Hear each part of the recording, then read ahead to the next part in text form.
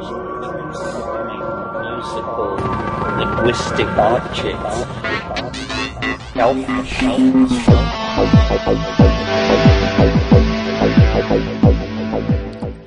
Greetings from Cyberdelic Space. This is Lorenzo, and I'm your host here in the Psychedelic Salon.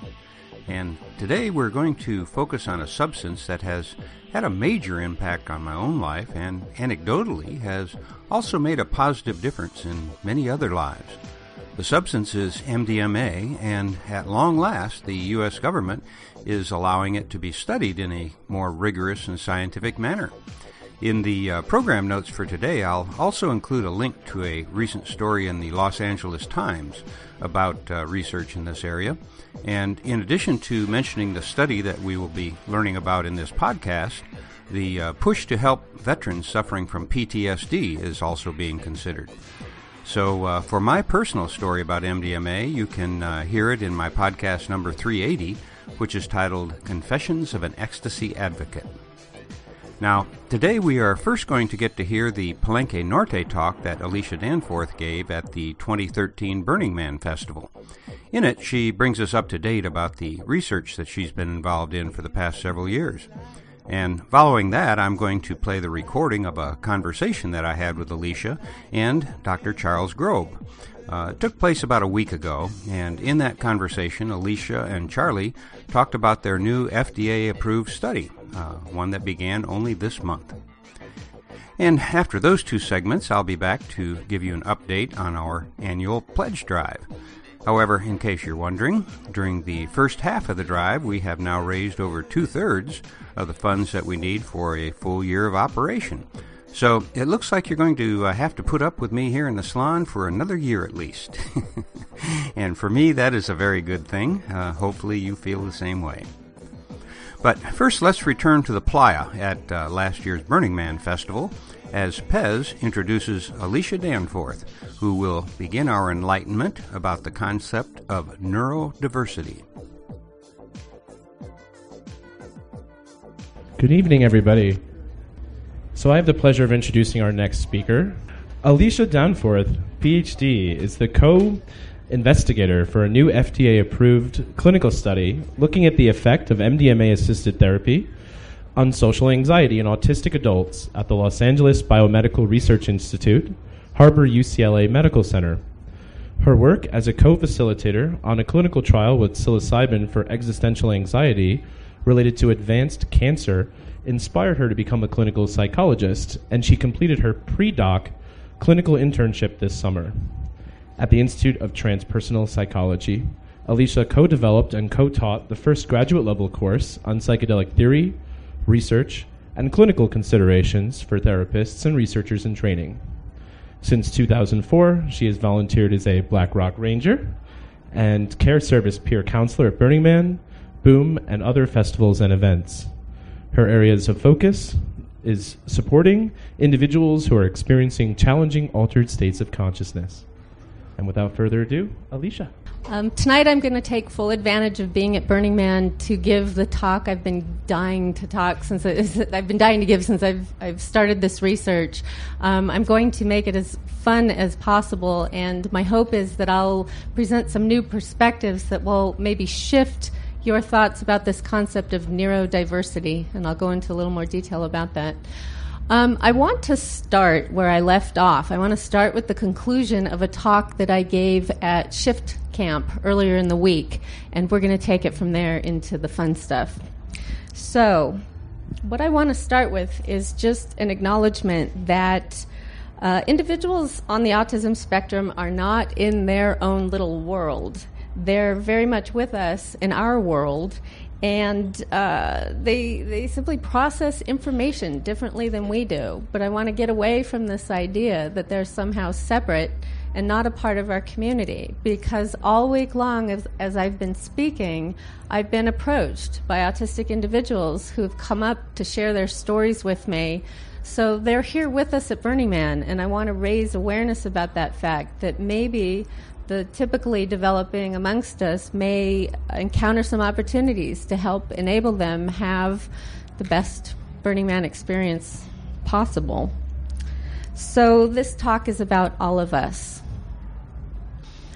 Put very simply, neurodiversity is a movement away from the concept of autism as pathology, disease, disorder, and looking at the broad spectrum of cognitive difference and all the shades of gray in between. So that's what I'm referring to when I refer to neurodiversity. We're all on a broad spectrum, and at this point in history, if anyone tells you they know what autism is, don't believe them. It's unknown at this time. It's an understudied area. And my interest is not in treating or curing autism with psychedelic-assisted therapy. I'm looking at ways in which MDMA-assisted therapy may improve quality of life, specifically by reducing social anxiety. So I want to be clear about that to begin with. I do not speak for autistic individuals. It's not my aim to give them a voice. They have a voice. And so I ask them questions. I ask them very open-ended questions for the qualitative portion of my mixed methods dissertation.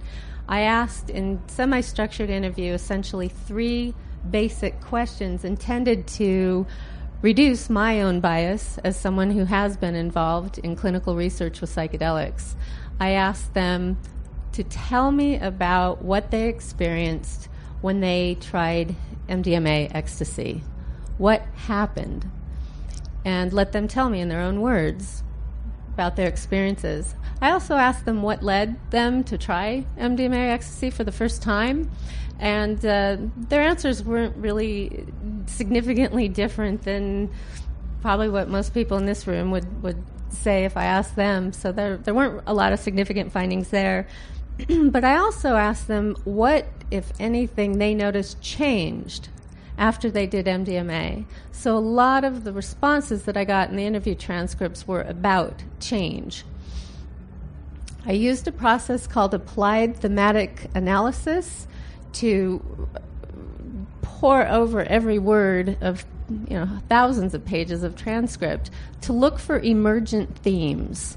How did the topics that people discussed cluster around common themes? And so, as I mentioned at the start of the talk, I'm going to do the fun presentation I've wanted to do for a long time. I've organized the themes around a fun analogy, and I'm going to use some visual images to help you remember the key themes. For listeners who will be listening in the future on podcasts, I'll try to keep you in mind too and kind of describe what we're looking at here as we go along. So, a brief word about the study population. For my dissertation, I interviewed 2 female and 22 male individuals who identified as being on the autism spectrum. There's a little bit of information there about diversity. The age range of participants was 21 to 49 years old, with the mean age of being 30.8 years. 22 of the 26 individuals identified as white. So anyone inspired to do research in this field in the future, I encourage you to take measures to include more ethnic diversity. The AQ is an autism quotient assessment measure. It's not diagnostic. It's not intended to tell someone whether or not they have autism, but it'll give you a good indication of whether or not you have a relatively high profile in terms of autistic traits. Sometimes it's used as a screening to help someone know whether or not they should invest in getting more extensive assessment. The mean score for typically developing individuals is 16. In this study, the mean AQ score was 37.6, to give you some indication. And 2 third-party individuals who knew the interview participants well. In one case, it was a best friend, and in the other, it was a romantic partner. I interviewed them as well to say, I know they've talked about this change. Did you see a before and after change in them, to get that sort of third-party validation? Just one more reminder before we dig in here and start hearing some of the quoted material from the interviews. I want to remind everyone that autism is a spectrum. One of the most helpful things someone told me before I dove into the dissertation was they said, don't forget, if you've met one person on the autism spectrum, you've met one person on the autism spectrum. There was a lot of heterogeneity in this study group. Everyone was unique and very different, and that contributed to the diversity of stories that we're going to hear. Let's dig into the big themes. So change came up time and time again, and to help me organize all the different categories of change, I recognized that they fell into roughly 5 categories, which I referred to as the 5 C's, and we're going to go through each one briefly. They're courage, communication, connection, communion, and clarity. And I'm going to use the Wizard of Oz as our structuring analogy as we walk through to see how the participants' experiences were somewhat similar to what Dorothy and her companions experienced in Oz. So first off, we have the Cowardly Lion, and as I'm sure most of us in the room know, his adventures in Oz helped him attain his courage. And courage was a theme that emerged repeatedly in my participants telling me what happened when they took MDMA. To give you an idea of what that sounded like, I'm going to be reading quotes. Everyone who's identified by name, I just want to let everyone know it's a pseudonym, so everyone's identity is protected. So this is how Haas described his increase in courage that he acquired through using MDMA. He's a 21-year-old male. He said, "I guess it broke down barriers is how I would describe it. Yeah, I felt like up until that point, I just sort of always lived in a shell, like in a bubble, the way I isolated from people. And yeah, I just sort of tore that down and said, there's no need for there to be a barrier." That gives you the flavor of some of the newfound courage people described. One of my favorite examples of someone who found courage was, he found the courage to dance. And he said he had never been able to dance. Often with an Asperger's diagnosis, there'll be, some challenges with kind of awkward gait.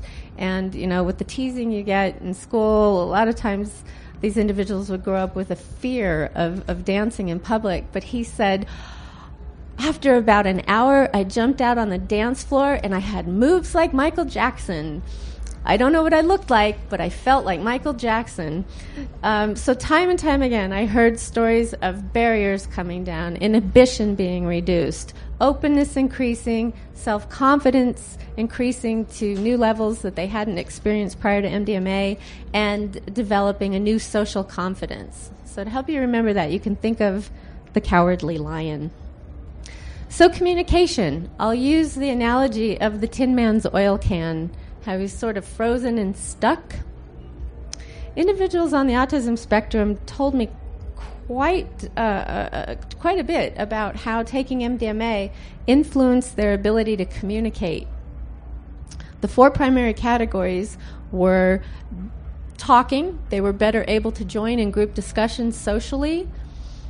Listening. Several people described being able to listen to what someone else was saying and sustain their attention and really sustain an interest in what the other person was telling them. There are several accounts of people being able to participate in enjoyable eye contact for the first time. Difficulty with eye contact is a common attribute for individuals on the autism spectrum. It actually can evoke a fear response that can, for some individuals, feel like dread. And body language. Several people told me that they had the sensation that when the effects of the MDMA came on, they would say things such as, all of a sudden I could read body language. And they were quick to acknowledge they didn't know how accurate they were, but they felt very much as if they could interpret gestures, facial expressions, and subtleties of nonverbal communication, in some cases for the very first time. So here are a few examples from quoted material about what that sounded like. George was 24 when he tried MDMA for the first time. I interviewed him about 4 days after his first experience. And he said, I wanted to talk to people, but not in the way I usually do, i.e. lecture them. I listened to other people and cared deeply about what they were saying. He also added, I was actually enjoying making eye contact. On eye contact, in addition, he said, suddenly there was no discomfort at all. Not only no discomfort, but suddenly I felt it was like I could see the person behind the eyes. And I wanted to sort of know who it was. And it was sort of just looking in there to look for a slight reaction, slight sort of changes, just to see how he was reacting to me. And this was a very novel experience for George. He'd never experienced anything like this. I'll tell you a little side anecdote. He was in Europe and went to a nightclub with a friend who was also on the spectrum. And by chance, they encountered a psychiatric nurse who was at the club that night.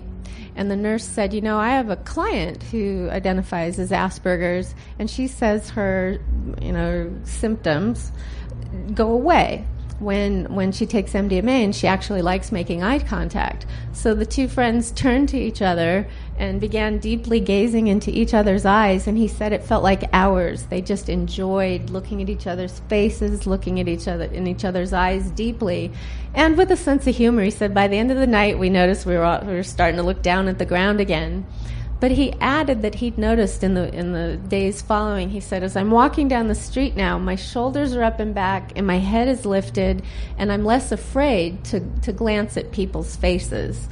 So he had a change there. Begrimed was a 25-year-old male, and this was regarding social conversation. He said, MDMA didn't make me unafraid of it, unafraid of conversation. It made me want to actually converse and make friends and all that. It was something else. So, and to help you remember the theme of communication, think of the Tin Man and his oil can sort of loosening up. The next theme, also related to our Tin Man, that heart connection, that reduction of the boundaries between people, increased intimacy, making friends, relating to family members, romantic relationships, and sexuality and intimacy were also sub-themes of the theme of connection.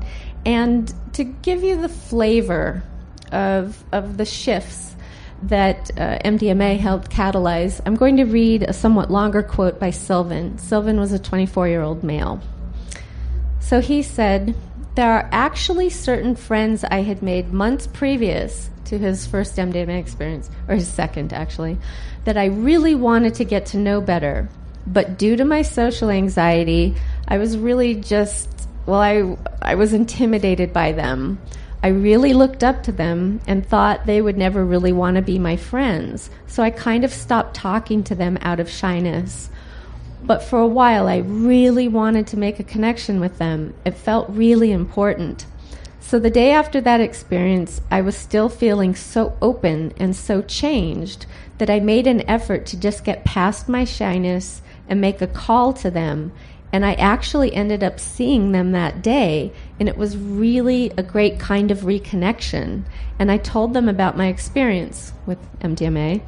And since then, we've been pretty much best friends, and we do all these things together, and it's been one of the best places I've ever been in my life to reconnect and really feel that it was because I was so changed by that experience. So remember our friend the Tin Man. Now, there was another level of connection that was a bit deeper, a bit more substantial, maybe on a mental connection level, even a spiritual level. And I refer to that category as communion. And if you think of the sort of communion, how the Dorothy and her three companions kind of started moving through their journey together as one unit, that sort of cohesive bond between them that might help you remember this communion theme. The best way to explain it is by providing some examples. Some of the main themes were sharing with others, which sometimes can be difficult for individuals on the spectrum who have difficulty navigating those social cues, unity, empathic feeling, and empathic understanding. It's a very widespread and deeply ingrained myth that individuals on the autism spectrum do not experience empathy. I encourage you to step away from that thinking and imagine that they experience empathy differently. And I'll give you some examples of what that sounded like to help you feel the difference between the empathy of caring and feeling for others in that sort of heart place and the empathy of understanding another's condition based on what you observe. And I think sometimes typically developing individuals think they are much better in that capacity than they actually are. So again, we're not talking about empathic accuracy here, but perceptions of empathic experiences. So here's some examples. Michelangelo, 25, felt as if, and this is his quote, the mystery of other people had been dissolved a bit. Fuzzy, 23, said, I felt more emotionally connected to my friend, and I could understand his situation a lot better. Jules said, I found people much more enticing to be around. I want to connect with people, and I want to be around people. I want to hang out and commune with, like, some aspect of community. Tony, 36, said, I'm a little bit skeptical about some people's impressions of ecstasy because ecstasy is also an amphetamine, and while it increases your sense of empathy, it also probably increases your delusions of empathy at the same time. So maybe some of you can relate to that statement. And our fifth C is clarity, and this was the category that was the most unexpected finding in my research. This is where I started to hear a real difference between what I'd heard from typically developing MDMA ecstasy users and individuals on the autism spectrum. They talked about this profound clarity, just like the scarecrow there, this sudden straightening out of cognitive processes. The word clarity was repeated time and time and time again. And if I were a neuroscientist, I would be all over this. What is going on in the brain that allows these individuals under the influence of MDMA ecstasy to experience this profound clarity that strikes them as very sudden and novel, like something they had never experienced prior? It's a research question I hope someone will pick up. I'll read some quotes briefly here. So Morton, 49, said, it gave me a complete clarity about things I didn't have prior to that. And the reason that I didn't have clarity prior to that was because I was always worried and anxious. So maybe the reduction of fear might have something to do with it. Fuzzy said, I have a tendency to just get stuck in thought loops about things, usually things that I don't want to be thinking about. And this kind of seemed to just not make that happen while I was on it. It didn't seem to happen at all. Begrimed said, for the first time, it was very, like I finally got it. Like, you know how I guess autistic people, they don't really know those unwritten social rules and all that, you know? The nuances in conversation and stuff like that, like, I got it. Like, it was just like, bing. And George said that his thoughts were flowing lucidly. So that's, and I'll add to that 58% of the individuals that I interviewed for my dissertation reported experiencing significant epiphanies, insight, or revelation. So they have these moments of awakening as a result of trying ecstasy.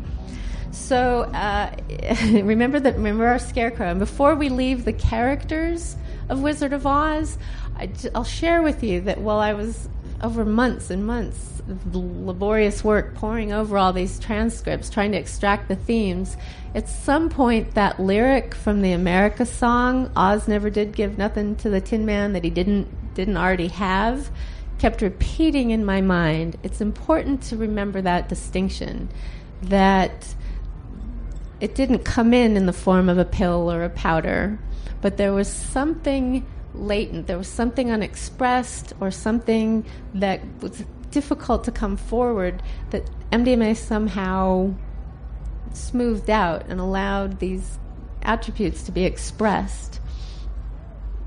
So, as we know in The Wizard of Oz, there were also,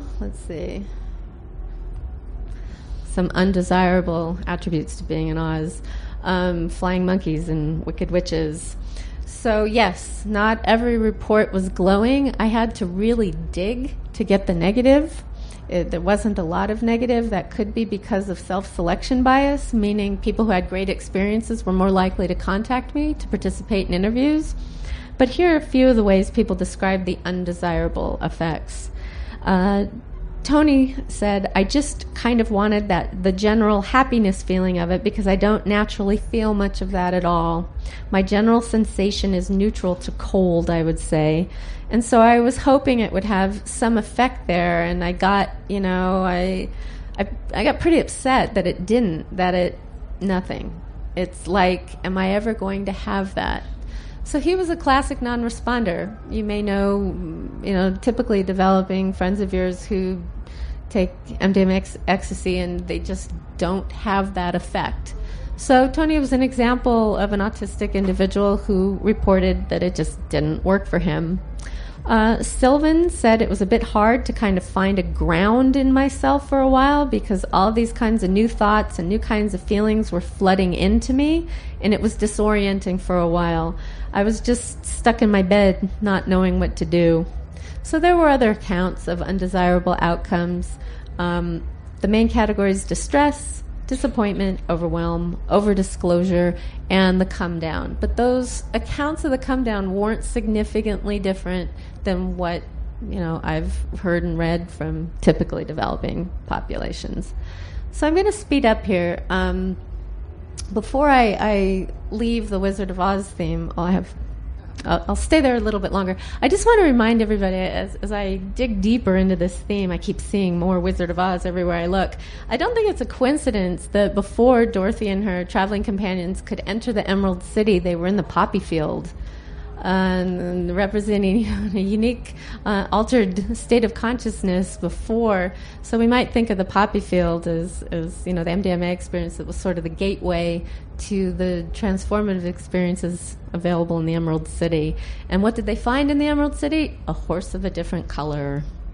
So I'm going to skip ahead here because there's a section that I did not cover at the Psychedelic Science Conference, at the MAPS conference, that I want to be sure we cover tonight. I have new material that's never been presented before that I want to leave time to share with you. I want to just talk about Dorothy for a minute. If we imagine Dorothy as representing our MDMA journeyer in this analogy, Dorothy was undoubtedly transformed by her experience in Oz. It was temporary. It was sudden, like MDMA. Maybe it comes in like a tornado and whirls your world around upside down, and you have this, adventure in a new and novel, strange land. But at the end of the day, she was back in Kansas, and it wasn't the big balloon that she was planning to leave with the wizard that got her back there. And I think sometimes people look to the substance in psychedelic journeying to be like that balloon, to just pull them up and whisk them out of their existence of everyday life into something new and fabulous. But at the end of the day, it was self-transformation that got Dorothy back home where she really needed to be. So just throw that little twist in there. Briefly, I'll just mention, I'm asked frequently, but did these effects last after the drug effects wore off? And the answer was yes, with a lot of variety in terms of the duration. For the quantitative portion of the dissertation, I did surveys that asked, which effects did you experience and how long did they last?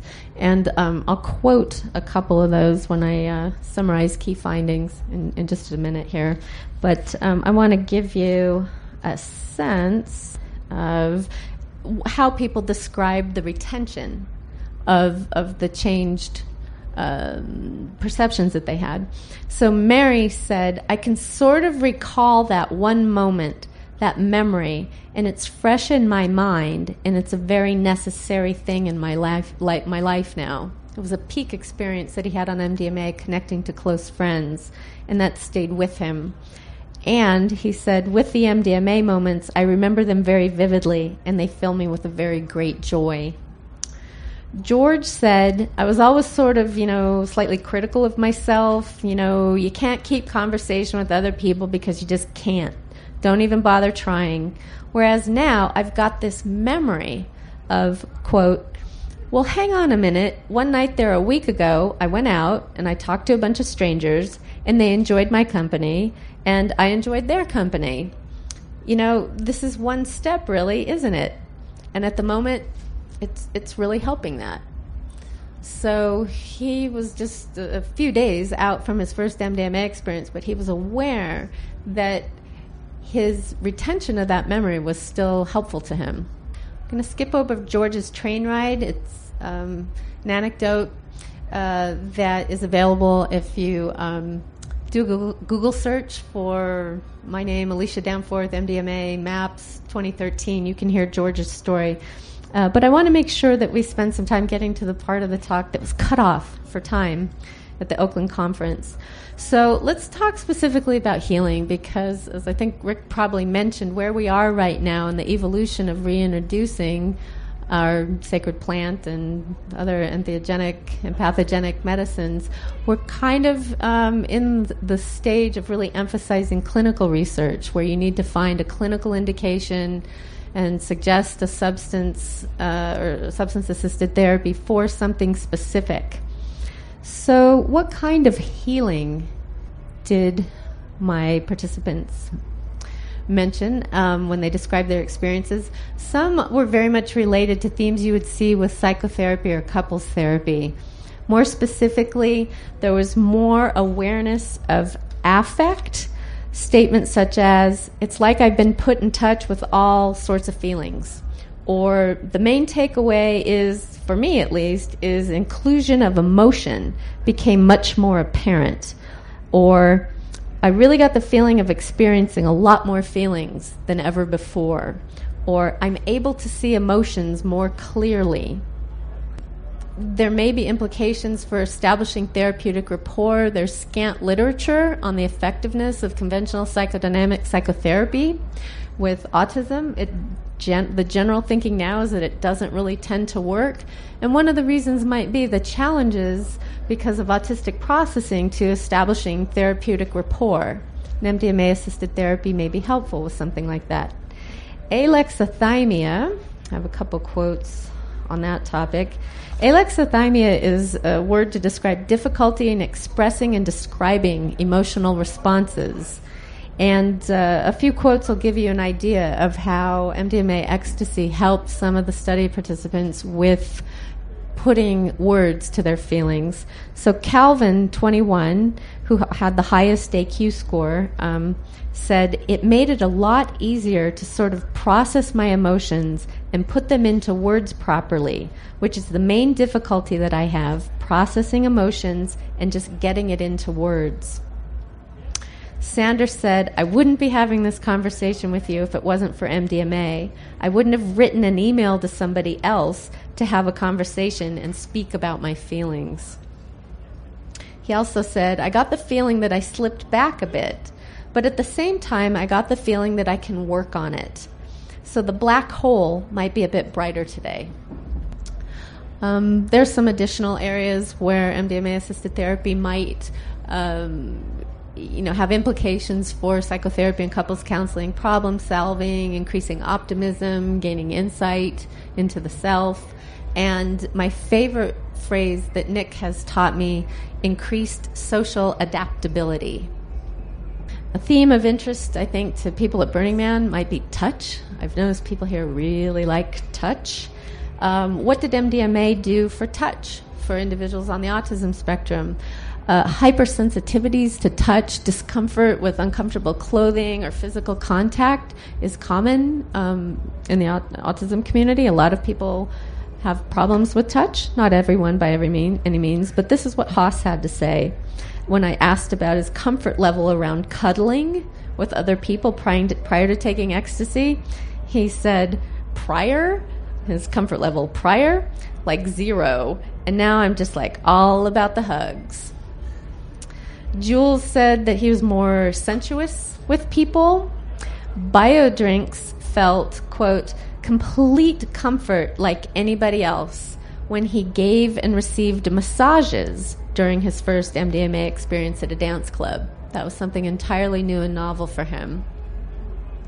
So dance clubs, not surprisingly, came up quite often in my interviews. A lot of people tried MDMA the first time.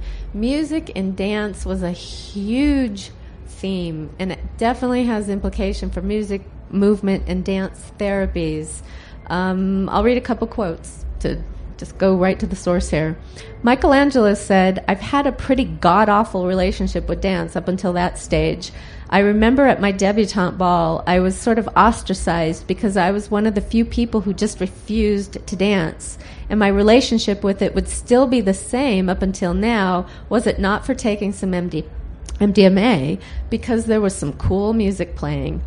I've never been into it before, but suddenly it was not only very fun, but it was easy, and I had no problem at all with it all of a sudden. And that's changed me, completely stayed with me until this day. I don't know why, it's just like the door was unlocked." And Chris was probably the biggest dance fan. Being able to dance and participate in social dance really changed his life, and this is what he had to say. He said, "I've been listening to a lot of music that I would never listen to before."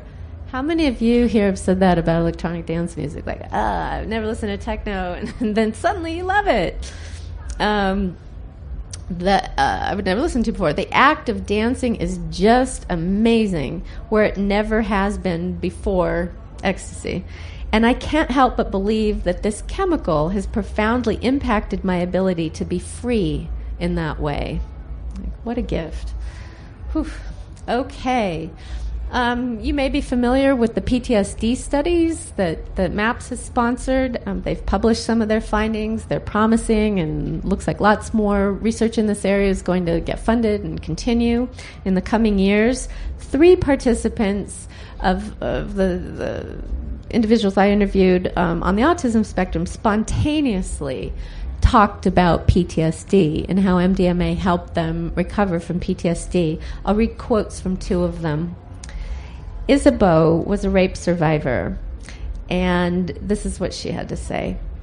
"And so MDMA was kind of a facilitator," and she's referring to taking it with her romantic partner at the time. "So he and I could be in this warm, safe, trusting environment in this little bubble we built together. And the MDMA lowered our barriers enough so we could say, hey, this is what happened to me, and this is what, this is how it affects me still. And we could share our stories, I guess, in this, very, very, very safe, very trusting, very private, but very intense environment that we kind of created ourselves." So she credited taking MDMA with a romantic partner with helping her move beyond her PTSD. Haas was a male, and he had quite a bit of significant trauma in his youth when he was a boy. And he was very clear when he stated his belief that MDMA could be a potential cure for PTSD. He said, I think it is like a cure for it, and it actually needs to be publicized, and people need to know, because to deny this to people who suffer from it is cruel and sick, like genuinely. Those are strong words, but seriously, it's like withholding the cure. It's not like, it is a cure. So he credited, again, taking ecstasy in social settings with helping him leave PTSD behind. At the time of his interview, he was a university student, and he reported that he limited his substance use for the sake of his studies. So sometimes people have approached me about their concern. Aren't you afraid people are going to run wild once they have these great opening experiences and develop, problematic use? That wasn't the case with the population that I studied. Nobody reported it was so good I couldn't stop doing it. I'm going to fall back on a stereotype right now. I realize it's a stereotype and it doesn't apply to everyone on the spectrum. But there's a general consensus that as a group, they tend to be logic-driven and they like getting literal fact-based information. So I was really impressed with the level of homework that they had done about the relative risks and benefits and best practices for using MDMA safely in recreational settings. So I just want to add that. And in our final healing category, I want to say a little bit about social anxiety, because 58% of the participants that I interviewed reported that their experiences with MDMA ecstasy helped them significantly with social anxiety. The best way to give you a sense of this, I'm just going to go rapidly through a series of very brief quotes so you'll get the flavor. So, Biodrinks said, socially, all the anxiety I had completely gone. Sylvan, I've credited that one experience to nearly wiping out my social anxiety, which at that point had been strong. Morton, I used to experience terrible anxiety before I took ecstasy, and this disappeared completely while I was actually high on the drug, and I was able to communicate much more openly. I'll add that maybe similar to experiences some of you have had, with later subsequent use, he found that ecstasy use brought his anxiety up. So it's important to always keep in mind it's not a panacea. While some people talk about this kind of vanishing of social anxiety symptoms, it doesn't work for everyone that way. Docstar, I just felt comfortable talking about everything, and so it was kind of a relief of the anxiety of holding things back. Mary said, I generally suffer from a manageable amount of anxiety, but after use of MDMA, I'm generally lacking in anxiety for about a week, after which it comes back quite quickly. So there's another variation. David, it reduces social anxiety for me, I guess. I feel like I can step onto a dance floor and have a lot of fun. Isabeau, it's a little easier just being around the whole press of people without still feeling like, oh my God, there's all these people and they're all around me and I don't know how any of them think. And finally, Michelangelo said, I feel like I understand people just a little bit better, and that pushed me into the area of confidence that I needed to be in, and that stayed with me ever since. So I guess that's a good segue. Oh, briefly, I'll just share 3 key findings from the quantitative data that I think really speak to the significant potential and need for additional research in this area. For the survey, I collected survey data from 100 individuals who had used MDMA between 1 and 50 times, and then as a control, as a comparison group, I interviewed 50 individuals on the spectrum who had never taken MDMA.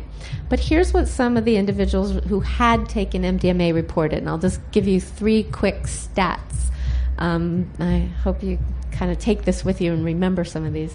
Okay, so 72% of the survey participants who had used MDMA between 1 and 50 times, 72% reported more comfort in social settings, and 12% reported that effect lasted 2 or more years.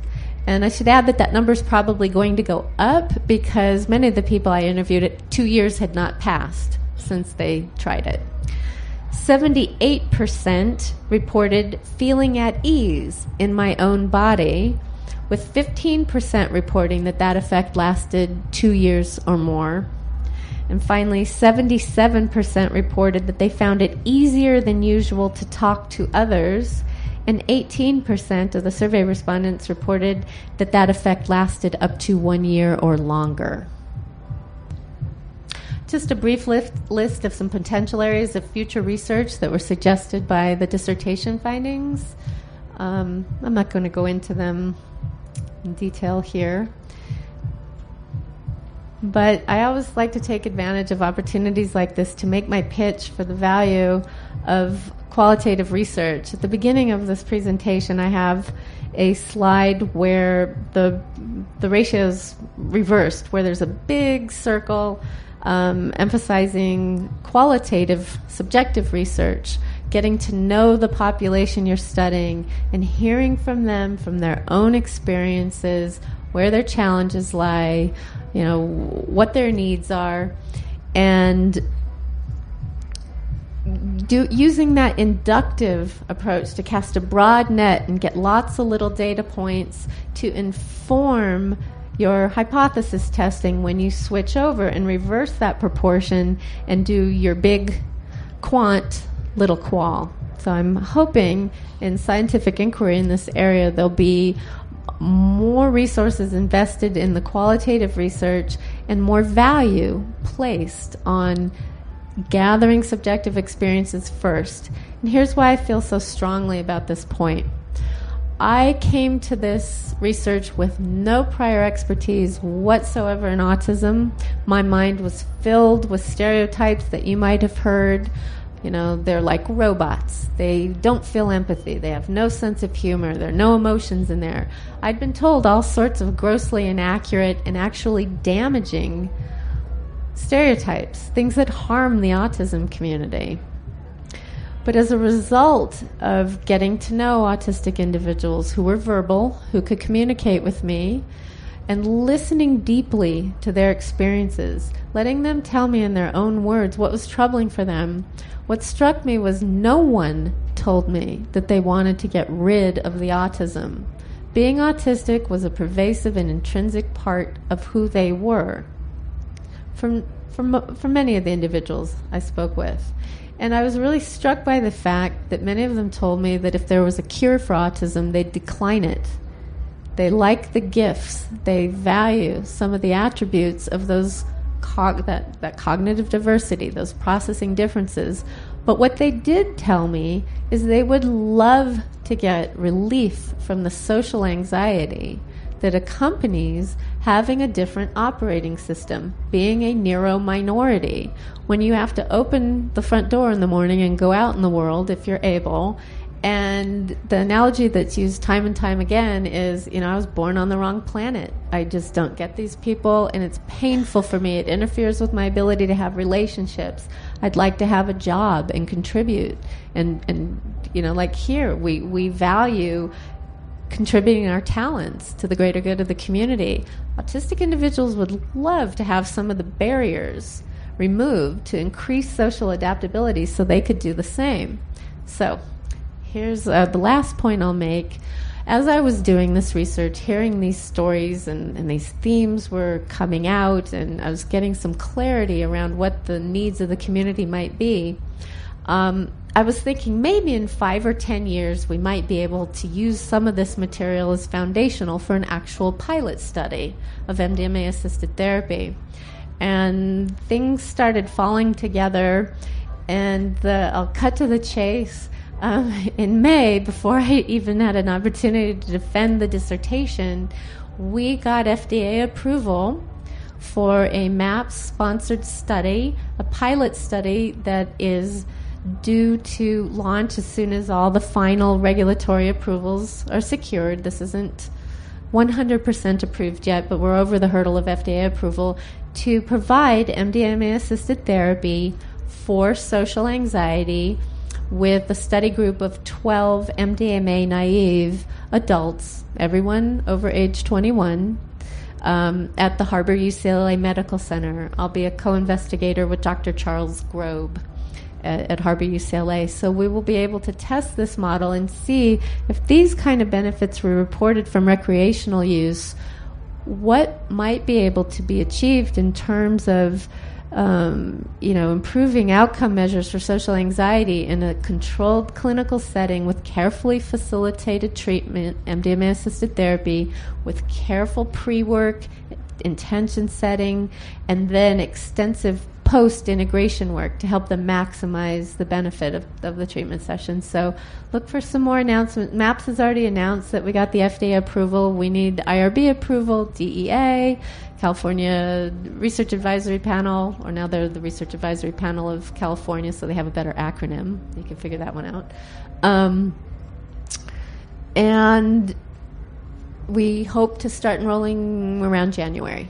So I'll leave it at that kind of optimistic, forward-thinking point and open it up for any questions folks may have. Thank you. I'm going to wait just a second for someone to bring a microphone around. Sorry, you talk about neurodiversity as regards typical development versus autism spectrum. Are there other dimensions of non-typical neurology or other directions of neurodiversity that you are interested in, would like to mention? At present, my focus has been exclusively with autistic adults, but I know within the neurodiversity movement, there's a much more inclusive definition to include other cognitive differences such as bipolar and OCD and other cognitive configurations that traditionally have been pathologized and marginalized, stigmatized. There's a movement to kind of embrace the broader spectrum of cognitive diversity.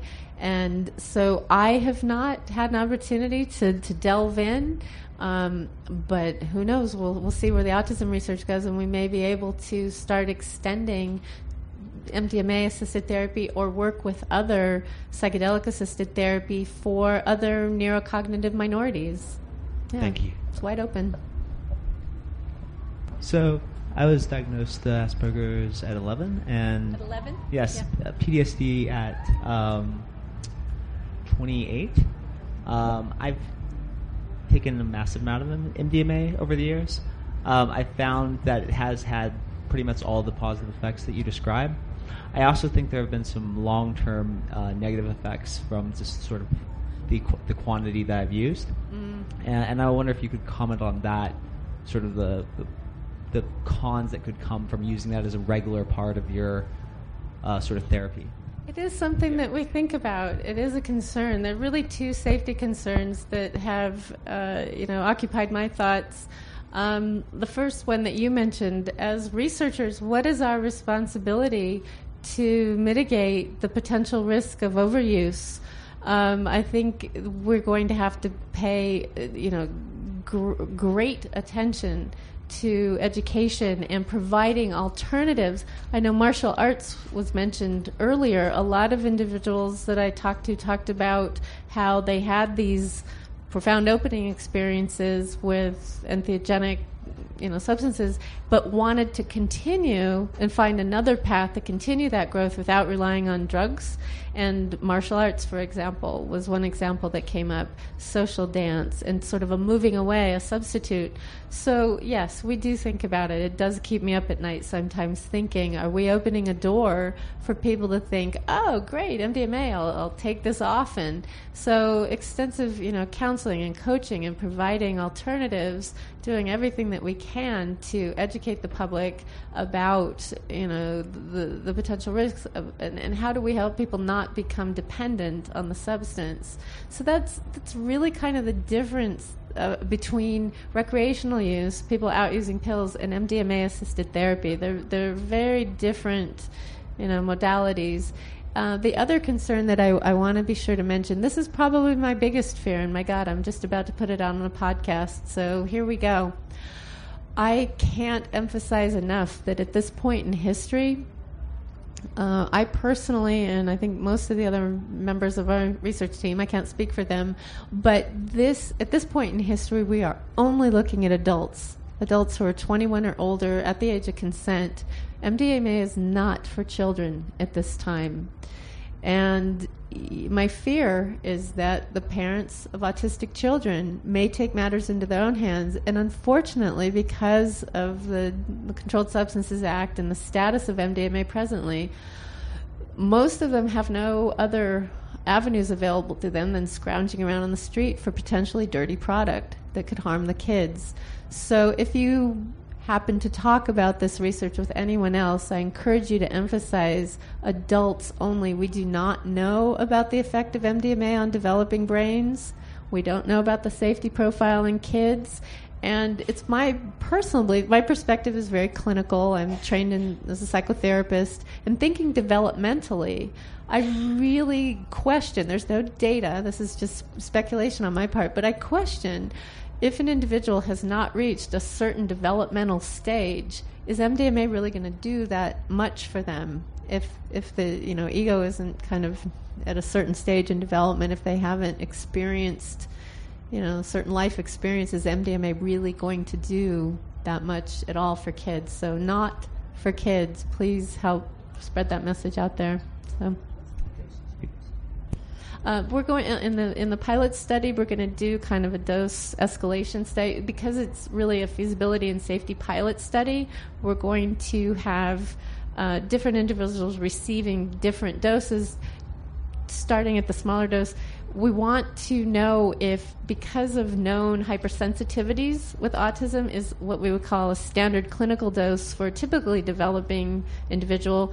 Maybe someone with autism needs a somewhat lower dose. Maybe they need a somewhat higher dose. So I think about 75, 100, 125. I'd have to look at the protocol, but in there. So we're going to start a little bit on the lower end and see if that's sufficient. We have time for one more question. Hello. Hey, I'm over here. Hi. I'm curious to know if any of the participants reported a change, increase or decrease in any challenging behaviors or self-stimulatory behaviors that they may have. Several people told me they were a little bit embarrassed. We were interviewing over Skype, and they were a bit embarrassed as they started stimming, and I just completely normalized stimming. Like, stimming's just a form of communication. I'm trying to think specifically. No one mentioned specifically that they had reduced stimming behaviors or reduction in tics or kind of the physiological changes. I'm trying to think of some specific examples that stand out that might be relevant to your question. It had more to do with changes in, reduction of fear and initiating conversations or comfort with eye contact, enjoying touch more. Am I getting to the point that you were? Yeah. Aggression. Because of the limits of my resources as a graduate student, I was only able to use technology to an extent to work with individuals who were verbal, and a lot of them talked about leaving some of those behaviors behind in their youth, and the ones who told me about MDMA use in their teen years definitely talked about a reduction in behaviors. One guy had been incarcerated several times, and he was able to avoid getting in trouble with the law. So some people reflected back on changes in behavior in their youth, things that you meant, like aggression, acting out, meltdowns. But again, it's all anecdotal.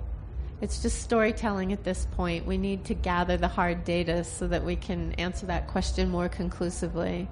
I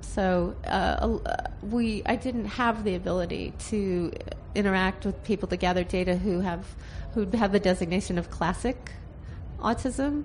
For our study, we want to be as inclusive as possible, so we are leaving it open to individuals who use text-to-speech technologies, so it's not a requirement that one is verbal to participate in the clinical study. But I didn't talk to people who are in the kind of more classic autism category who may be more prone to behaviors like headbanging because, for whatever reason they're not able to verbalize what's bothering them, or they're using, self-simulating behaviors to reduce, uncomfortable hypersensitivities. So that's an unexplored area. Excellent question. New territory that we're taking our baby steps right now. Okay, I think that wraps it up. Thank you.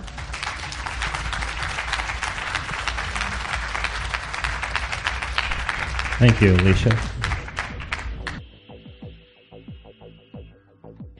Although Alicia's research until now has been largely anecdotal, just think of the possibilities that lie ahead as some rigorous scientific research is done in this area. And that's what we're going to hear about now. As you already know, the talk that we just heard Alicia give took place at the end of August of last year, which was 2013 for you time travelers of the future. And now I'm going to play a recording of a Skype interview that I did a week ago with Alicia and Dr. Charlie Grob. And we talk about the new study that they have just begun at the Harbor UCLA Medical Center in Southern California. As you'll hear, the quality of my recording of this conversation leaves much to be desired, but I think that nonetheless you'll find the information quite interesting. Well, thank you, Alicia and Charlie, for joining us here in the salon. I know that a lot of our fellow saloners are going to have some many questions about this new study because they always like to know what's going on in the world of psychedelic research, although I'm not sure this is totally psychedelic. But let's just start with the fact that you guys have now started a new clinical trial with MDMA-assisted therapy for social anxiety in autistic adults. And so let me just pass the baton to the two of you and let you tell the saloners here how long the study's been going on and what the focus of it is. Well, that's really a big question. Let me see if I can give you the short answer. From about 2009 on, I'd been working on my dissertation about the MDMA ecstasy experiences of adults on the autism spectrum. And near the time I was starting to write the final dissertation, Dr. Grob and I started talking more seriously about the potential of doing clinical work in this area. And MAPS put out a request for proposal. MAPS is the Multidisciplinary Association for Psychedelic Studies, and they had some interest in exploring what might be possible in this area. So we went ahead and put together a proposal and collaborated with the team at MAPS to submit what we thought would be a good pilot study first to the FDA. And despite the perception that people have that government agencies can be very difficult to work with and reluctant to approve clinical studies with Schedule I substances like MDMA, that approval process was very smooth. So from there, we had several other regulatory agencies that needed to review and approve the proposal, and it went very smoothly. And in December of last year, 2013, the DEA approved Dr. Grob's schedule and license, and that was the last barrier we had to starting. So beginning in January of 2014, we got very busy preparing the treatment space and putting the team together and getting ready to start. And this week, we actually began the screening process for the first potential participants. So we've launched. The study is in progress. And so what you're saying is this isn't anything to actually change or cure autism. And as I understand it, many high-functioning autistic people don't want to lose some of their special abilities, but it's more to help them feel more comfortable in social situations? Well, it's understandable that when many people first hear about this study, they assume that we're somehow trying to treat or cure autism. But that's not the case at all. Autism is genetic, it's pervasive, meaning that it really is part of the whole person. Right. Well, these are individuals who have grown up with some degree of delay in their acquisition of language skills, a delay in their capacity to interact socially. Autistic kids often grow up very isolated and quite overwhelmed by, tasks of day-to-day living that, neurotypicals, let's say, might take for granted, but often very challenging for a young autistic individual. And many autistic kids will grow up to be autistic adults. And there's a spectrum of a degree of impairment ranging from individuals with experiencing in social situations. In part, that might be because of early experiences of not being accepted by the group or of being split off and picked on, teased, bullied by peers. Social interactions might early on have been highly unpleasant, to the point where later in life individuals with this condition become somewhat avoidant. And it's very important to emphasize that we're not attempting to cure the autism in and of itself. It's simply to help individuals improve their capacity to adapt and interact with the mainstream world. Many individuals who are high functioning on the autism spectrum feel very positive about themselves, about their what we might in the normative world consider unusual traits, but they would see many of them as a strength and would not want to be changed in that regard. But that being the case, it's often an emotionally painful process to attempt to interact with neurotypical individuals. So we're trying to help our subjects or our future subjects to better understand in a sense, the rules of social engagement and really help them achieve a higher level of functioning out in the social world. So, Alicia, you might want to expand on that. One potential long-term outcome, if we're really focusing on quality of life, is there's a potential for MDMA-assisted therapy to help adults on the spectrum potentially be maybe more successful in the workplace. Could you tell me, Charlie, just kind of give me a brief overview of the protocol of this? This is a phase 1 study, a pilot study, right? Well, it would be really phase 2 because it's with an identified patient population. It's not a normal volunteer population, but it's a pilot investigation where we have been approved to recruit 12 subjects who are high functioning on the autism spectrum, the ages of 21 and older. So we're not recruiting child or adolescent subjects. One has to be at least 21, and also subjects must have at least 2 years of college education or the equivalent. So a threshold on an instrument that measures social anxiety. So we're screening for both autism.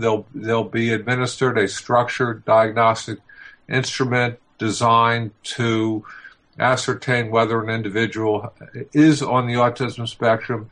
They'll also be administered a social anxiety scale questionnaire, which will establish whether they have sufficient social anxiety to be entered into the study. We're ruling out individuals with other serious mental disease and individuals with serious medical disorders, particularly cardiovascular disorders. So we're approved to recruit 12 subjects who fit the inclusion criteria and who do not fit the exclusion criteria. It is a placebo-controlled, double-blind, randomized study. And for the first phase of the study, 8 subjects will be randomized into receiving 2 MDMA sessions. And keep in mind, this is all after lengthy screening and preparation. 8 or 2/3 of the subject gets randomized into an active drug treatment, and 4 or 1/3 of the subjects are randomized into 2 separate treatment sessions, spaced at least a month apart. And afterwards, we do extensive follow-up, therapy treatment to help individuals integrate that experience and also to track their function over time. And at the end of the 6-month data follow-up period, for the individuals who had been randomized into the placebo group, if they would, at that point, would like an MDMA DMA session, or actually 2 sessions for them. So essentially a pilot investigation exploring safety parameters and efficacy in 12 adults who are high functioning on the autism spectrum, social anxiety. I really like the fact that you are going to take the people who had the placebo and give them the opportunity, should they so desire, to have the experience too, because that's always one of my complaints about some of these double-blind studies is some people really get left out. Right, yes. We have to wait until the full data follow-up period passes, but then we felt it was only fair to offer these people an open-label treatment. And my guess is that one of the other requirements is that none of your subjects have used MDMA in the past? Good point. Thank you for raising that. Yes, all subjects to enter the study must be entirely naive to MDMA. Okay. And now the study is being conducted. Where is the actual study taking place? Well, the study will be at the Los Angeles Biomedical Research Institute at Harbor UCLA Medical Center, which is in Torrance, in Los Angeles County. And because of the many occasions subjects will have to come in to meet with us at our offices at LA Biomed and Harbor UCLA, we're looking for subjects who live within the greater Los Angeles region. It just would not make practical sense to recruit subjects from out of town who would have to then commit to making multiple trips down to LA. So we're looking for people who live, more or less locally, within a 30-40 mile radius of the treatment site, which is in Torrance. Charlie, you and I, in the past, we did some interviews with Gary Fisher because he worked with children in psychedelics years ago. Did he have any influence on your ideas here?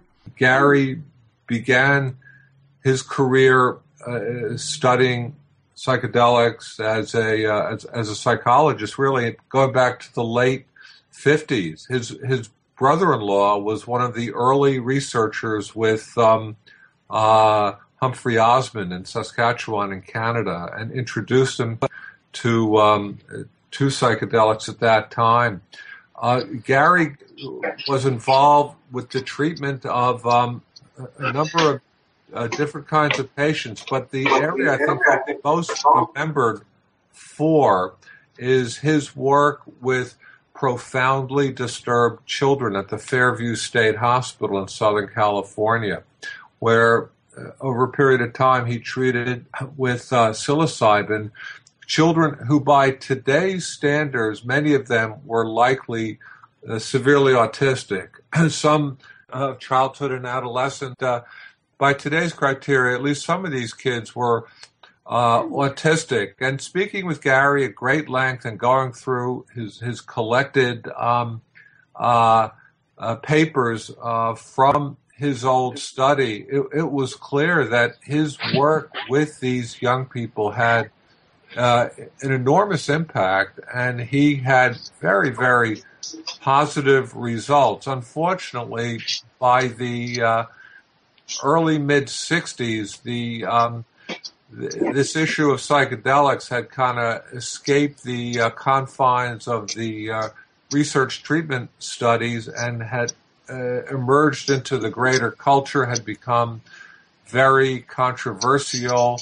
There were some very provocative public figures who spoke out on this issue.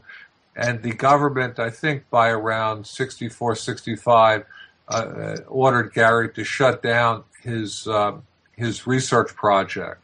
But be as it may, Alicia and I both got to know Gary very well and spoke with him at length about his early experience treating these young people and found it quite inspirational. And it was our belief that the area of autism really lent itself to this treatment model, although we're very careful to emphasize that we're not treating children, we're not treating teenagers, we're only treating adults, but adults on the autism spectrum, adults who are high functioning on the autism spectrum. And I'll put some links to some of the recordings that you and I made with Gary Fisher, interviews that we did with him in the past, and a lot of that is talked about, and we've got it here in the salon. So is there anything else that you want to be sure that you get in? Well, just that, we're very excited about the prospects of this study. We're treating a patient population for which mainstream treatments are often quite lacking. Conventional psychotropic medications often do not effectively alleviate the significant anxiety and mood problems and adjustment problems that people on the autism spectrum have. And we think we have a very new and novel treatment approach, and We'll pursue this in a very careful, conservative manner, but we feel at the end of the day we may have some very interesting research data to share with our colleagues and the public at large. Alicia, I, having some experience myself with MDMA and a lot of talk with others in the community, a lot of people think of it as an empathogen. So are you talking about something to do with empathy on the spectrum, or is that a myth about autism? I'm glad you asked about empathy. It's a big issue, and it's a source of a lot of misunderstanding. The first thing I was taught when I first was told about Asperger's was the definition I was given was that Asperger's means that someone cannot feel empathy. And I just accepted that at face value until I began working with adults on the autism spectrum and found out really nothing was further from the truth. The problem arises from how people use the term empathy. It's very broad and it means a lot of different things.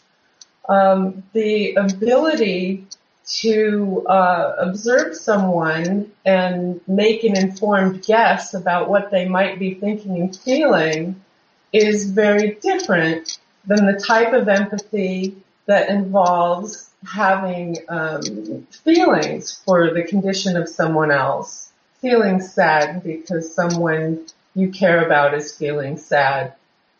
So that distinction leads to a lot of confusion. Adults on the spectrum have challenges processing the cues, especially the nonverbal cues, things like facial expressions and body language, tone of voice that might indicate sarcasm.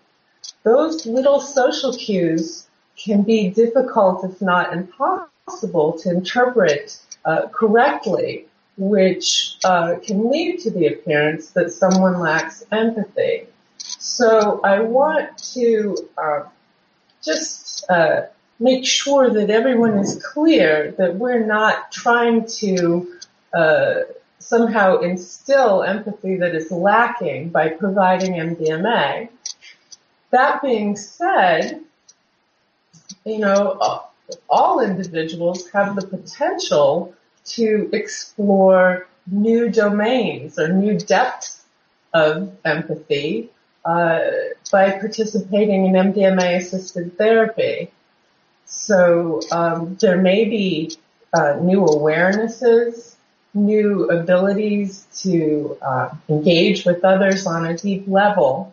But I want to make sure that we don't keep perpetuating the myth that people on the autism spectrum do not feel every level of this research. We are making our very best effort to employ what's known as community-based participatory research, meaning that we just don't have, someone come in maybe once to look at the treatment room and say, yeah, looks okay to me. We have had a consultant on our team. Nick Walker is an educator, scholar, and writer who's also an autistic self-advocate. And we had Nick come in as a team member from the very beginning of protocol development to help us make the best choices about the instruments and assessments that we selected. He's advised us and contributed in a really significant way to the protocol development. We have him review documents that are submitted to the regulatory agencies, and he's been invaluable in helping us raise our awareness about how we use language. He's helped us prevent some of these myths and misconceptions that are, often unintentionally harmful to the autism community. He's also been, really instrumental in helping us as a liaison with the media and supporting MAPS in getting really great messages about autism and the autism community out there. Does this mean that depending on the results of this initial study that you hope to maybe go beyond it and have a follow-on study that's a larger study? I try never to get too far ahead of myself. We have our hands full right now, but of course, the hope is always there that the data will be good and will support larger trials. What we're doing right now is really a small pilot that will allow us to test safety parameters. One of the commitments we made early on was we didn't want to assume that the doses that are considered kind of in the ideal range for typically developing research participants would be the best for people on the spectrum, because they often have sensory hypersensitivities. The internal world of someone with autism can often be very chaotic and sensory input can be overwhelming. So we're actually doing, the study's actually structured so that people will get differing doses, so we can help determine what's really the ideal dose for someone on the spectrum. And as a result of, taking these little baby steps now, we hope to refine how we provide MDMA-assisted therapy for autistic adults to inform future studies. That's always the hope, but we have to get this study done and analyze the data and see what it tells us. So you've got to walk before you run, I guess. Absolutely. I often refer to myself as the queen of baby steps. I think you get a lot farther faster if you take small, carefully considered steps. Of course, always putting safety first and, slowing down to really solicit input from the research participants about their experience. and always, identifying your best practices and building those into the protocols that follow. How's your reception been to some of the talks that you've given? And lots of anecdotal accounts of what it was like when people on the spectrum took MDMA, ecstasy, on their own. So I did have a really rich body of some quantitative data, but mostly qualitative data about the subjective experiences. So that's what I've been able to talk about publicly. I gave the talk at Burning Man. In fact, I was able to give several talks. And after every presentation, I was pretty blown away by the fact that autistic people from the audience would emerge and approach me and really validate the accounts that I was sharing, saying, that was my experience. I could really relate to what you were saying. I was really amazed to learn, I suppose I shouldn't have been, but I was really amazed to learn how many autistic burners there are. They approached me after every talk that I gave, and it was really interesting to listen to how they kind of compensated for hypersensitivities, how they managed the chaos at Burning Man, and some of them had some really interesting strategies. And, I've thought about it. Like, what is it about this community that would really attract people on the spectrum? And I realized, it's a community that celebrates diversity. And one of the favorite terms that Nick Walker, our community consultant, taught me from the very beginning was this term neurodiversity. And I realized that Burning Man is a place where that diversity is really respected and embraced. People who don't fit the norm can find a place where they belong there. People with special talents and creative gifts and, unique abilities as musicians and visual artists and designers and engineers, are all welcome there. So I think that's part of the draw for autistic community members.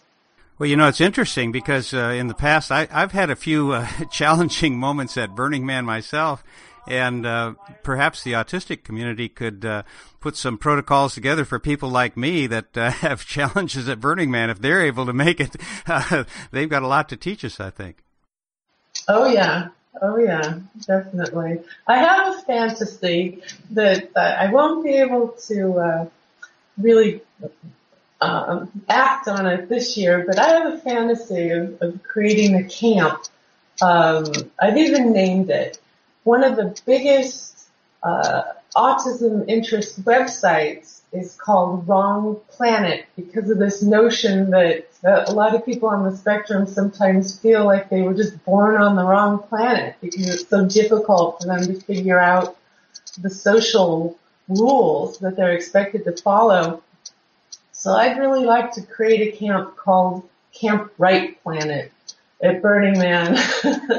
Someplace where people on the spectrum can just, bring their unique gifts and, get some support they need to help enable them to have the very best Burning Man experience that they can. So I think that's a wonderful idea, and I'll be happy to support it however I can. Charlie did mention also a moment ago that you're looking to recruit participants mainly or only really from the LA area. So in closing here, maybe you could tell us if somebody knows someone autistic or someone is autistic, or how do they get in touch with you? What's the next step if they would like to find out more about participating in this? So it's all one word, clinicaltrials.gov. If you do a search for MDMA and social anxiety, our study will come up, and it has a lot of information about the protocol, including the inclusion and exclusion criteria for the study. If you scroll down, there's contact information for the research team down at the bottom. Another way that you can reach us more directly is by sending an email to A Danforth, that's A-D-A-N-F as in Frank, O-R-T-H, at labiomed.org. And I'll put both of those links and all that information on the website, the program notes for today's podcast, too. So everybody should be able to find that. And hopefully some of our fellow saloners have friends or family members, or perhaps they're high-functioning autistic people themselves who would like to contribute to this research in one way or another. So I hope that they will get in touch with you. Oh, one thing I should mention is MAPS is also just about to launch a special website dedicated just to providing information about this study. And that should be online, I guess, in another week or so. It's now March 2014, so I imagine by April we'll have a website with all sorts of information, and I would just check with the maps.org website for a link to... Well, Alicia, thank you so much for your time, and Charlie for your time. I really appreciate both of you taking a Saturday morning here out of your schedule to talk to us here in the salon, and hopefully this information will reach a wider audience, and maybe we can all pull together and help some of our friends who are just a little uncomfortable in the social situations. I don't consider myself autistic, but I'm very uncomfortable socially, too, so I do appreciate the work that you're all doing. Yeah, it was a pleasure speaking with you. Thank you. You're listening to the Psychedelic Salon, where people are changing their lives one thought at a time. In the program notes for today's podcast, which, as you know, you can get to via psychedelicsalon.us, I'll post Alicia's email address as well as the links to the various websites that she mentioned. And before I give you an update on our pledge drive, I just want to make a brief comment about social anxiety. As Alicia mentioned, there is a considerable degree of stress that people feel when they or someone close to them suffers from one or another form of cognitive diversity. While it is not exactly the same situation as being in an autistic family, my mother suffered from severe epilepsy. And for my brother and me, this caused a degree of stress whenever a friend would come to our house to play, because on occasion my mother would have a seizure. And it isn't a pleasant thing to witness, particularly when it's your mother who's suffering. Of course, my brother and I were equally worried about ourselves, about what the children at school would say about her and about us after witnessing such an event. In fact, our entire family was very protective of her, and yes, it did cause us all some anxiety whenever we'd attend school functions and other public events as a family. But back then, epilepsy was, it was something that was seldom discussed, at least when us children were around. And as a result, we probably didn't handle it as well as we should have. In fact, as young boys, my brother and I would sometimes wonder if when we got older, the seizures would manifest themselves in us as well.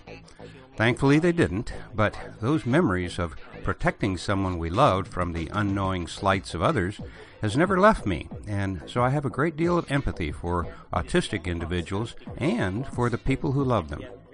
So I'm extremely grateful that Charlie and Alicia, with the financial support of MAPS, are doing this very important work. Now for some news about our annual pledge drive. First of all, since this is something new that we're doing here, I'm going to be kind of finding my way as I go along.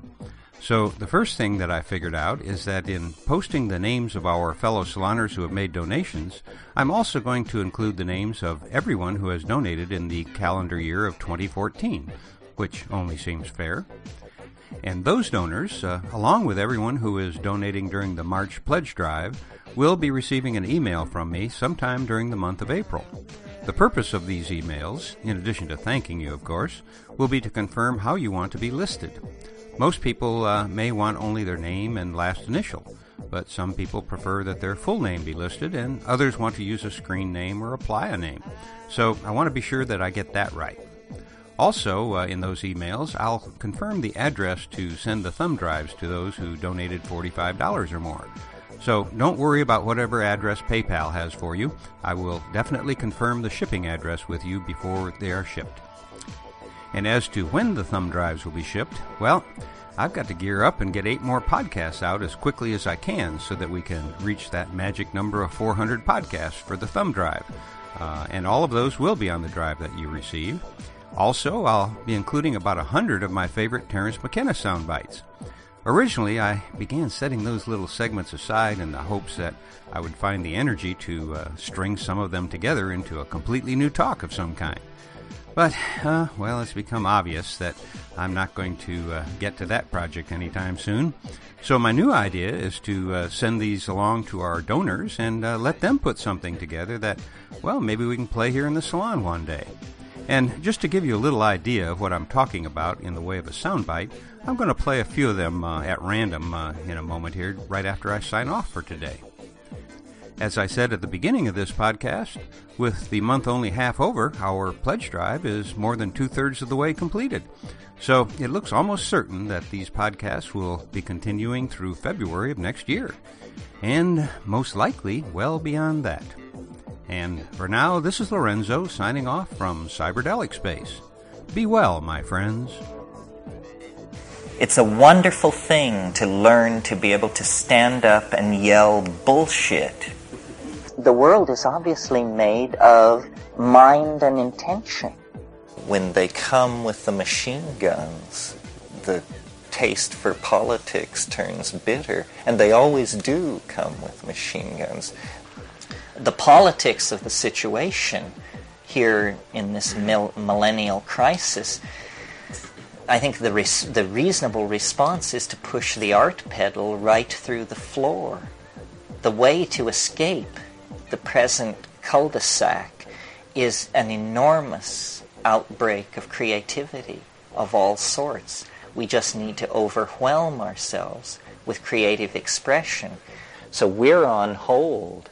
Nobody knows what's going on.